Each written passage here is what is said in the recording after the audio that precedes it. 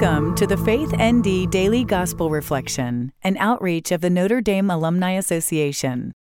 Today is Saturday of the 28th week in Ordinary Time. Our reading is from the 12th chapter of Luke, verses 8 through 12. Jesus said to his disciples, "I tell you, everyone who acknowledges me before others, the Son of Man will acknowledge before the angels of God. But whoever denies me before others will be denied before the angels of God.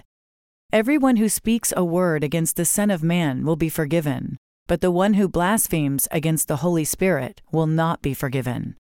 When they take you before synagogues and before rulers and authorities, do not worry about how or what your defense will be, or about what you are to say. For the Holy Spirit will teach you at that moment what you should say." Today's reflection is written by Melissa Paulson from the Master of Nonprofit Administration, Class of 2005. She is the Entrepreneurship and Education Program Director for the Pulte Institute for Global Development and an Assistant Teaching Professor for the Keough School of Global Affairs. I'm writing this reflection on the occasion of my dad's anniversary. It has been 4 years since his passing, but COVID-19 upended my grieving process. It is only recently that I'm beginning to reconcile my feelings during those last days of his life. The hardest part to come to peace with is that I was not with my dad when he started to slip away from us. I was, in fact, doing the most mundane thing in the world, moving my car from one hospital parking lot to another and taking a moment in the sunshine to speak to my husband on the phone. My dad had just come off a ventilator earlier that afternoon, and the big question was, how much time? How long would we have, knowing that my dad didn't want to go back on it? Everything appeared stable, and I recall telling my dad that I had to move the car. He looked into my eyes and held them for the longest of moments, such that I promised him I would be right back. "I promise," I said. I never saw his eyes open again. When I read this passage from Luke, I admit I wasn't sure what to make of it.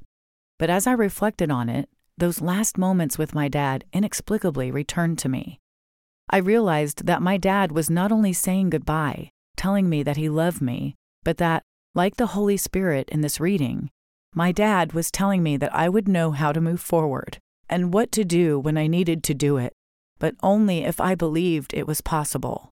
Perhaps I've doubted in certain moments that my dad is with God. Like so many others, in my grief, I've focused on what I lost rather than what my dad gained that day 4 years ago. Everlasting life.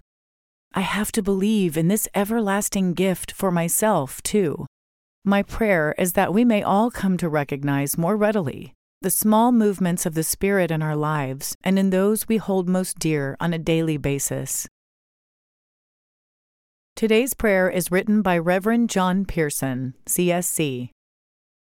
Lord God, when we are in trouble and are without words, and feel our faith trembling under the pressure of those who would lead us away from you, send your Spirit to build up our faith and to give us the words to say and actions to take.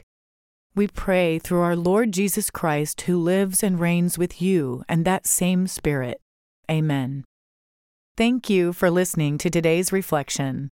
We invite you to subscribe and share our content with others.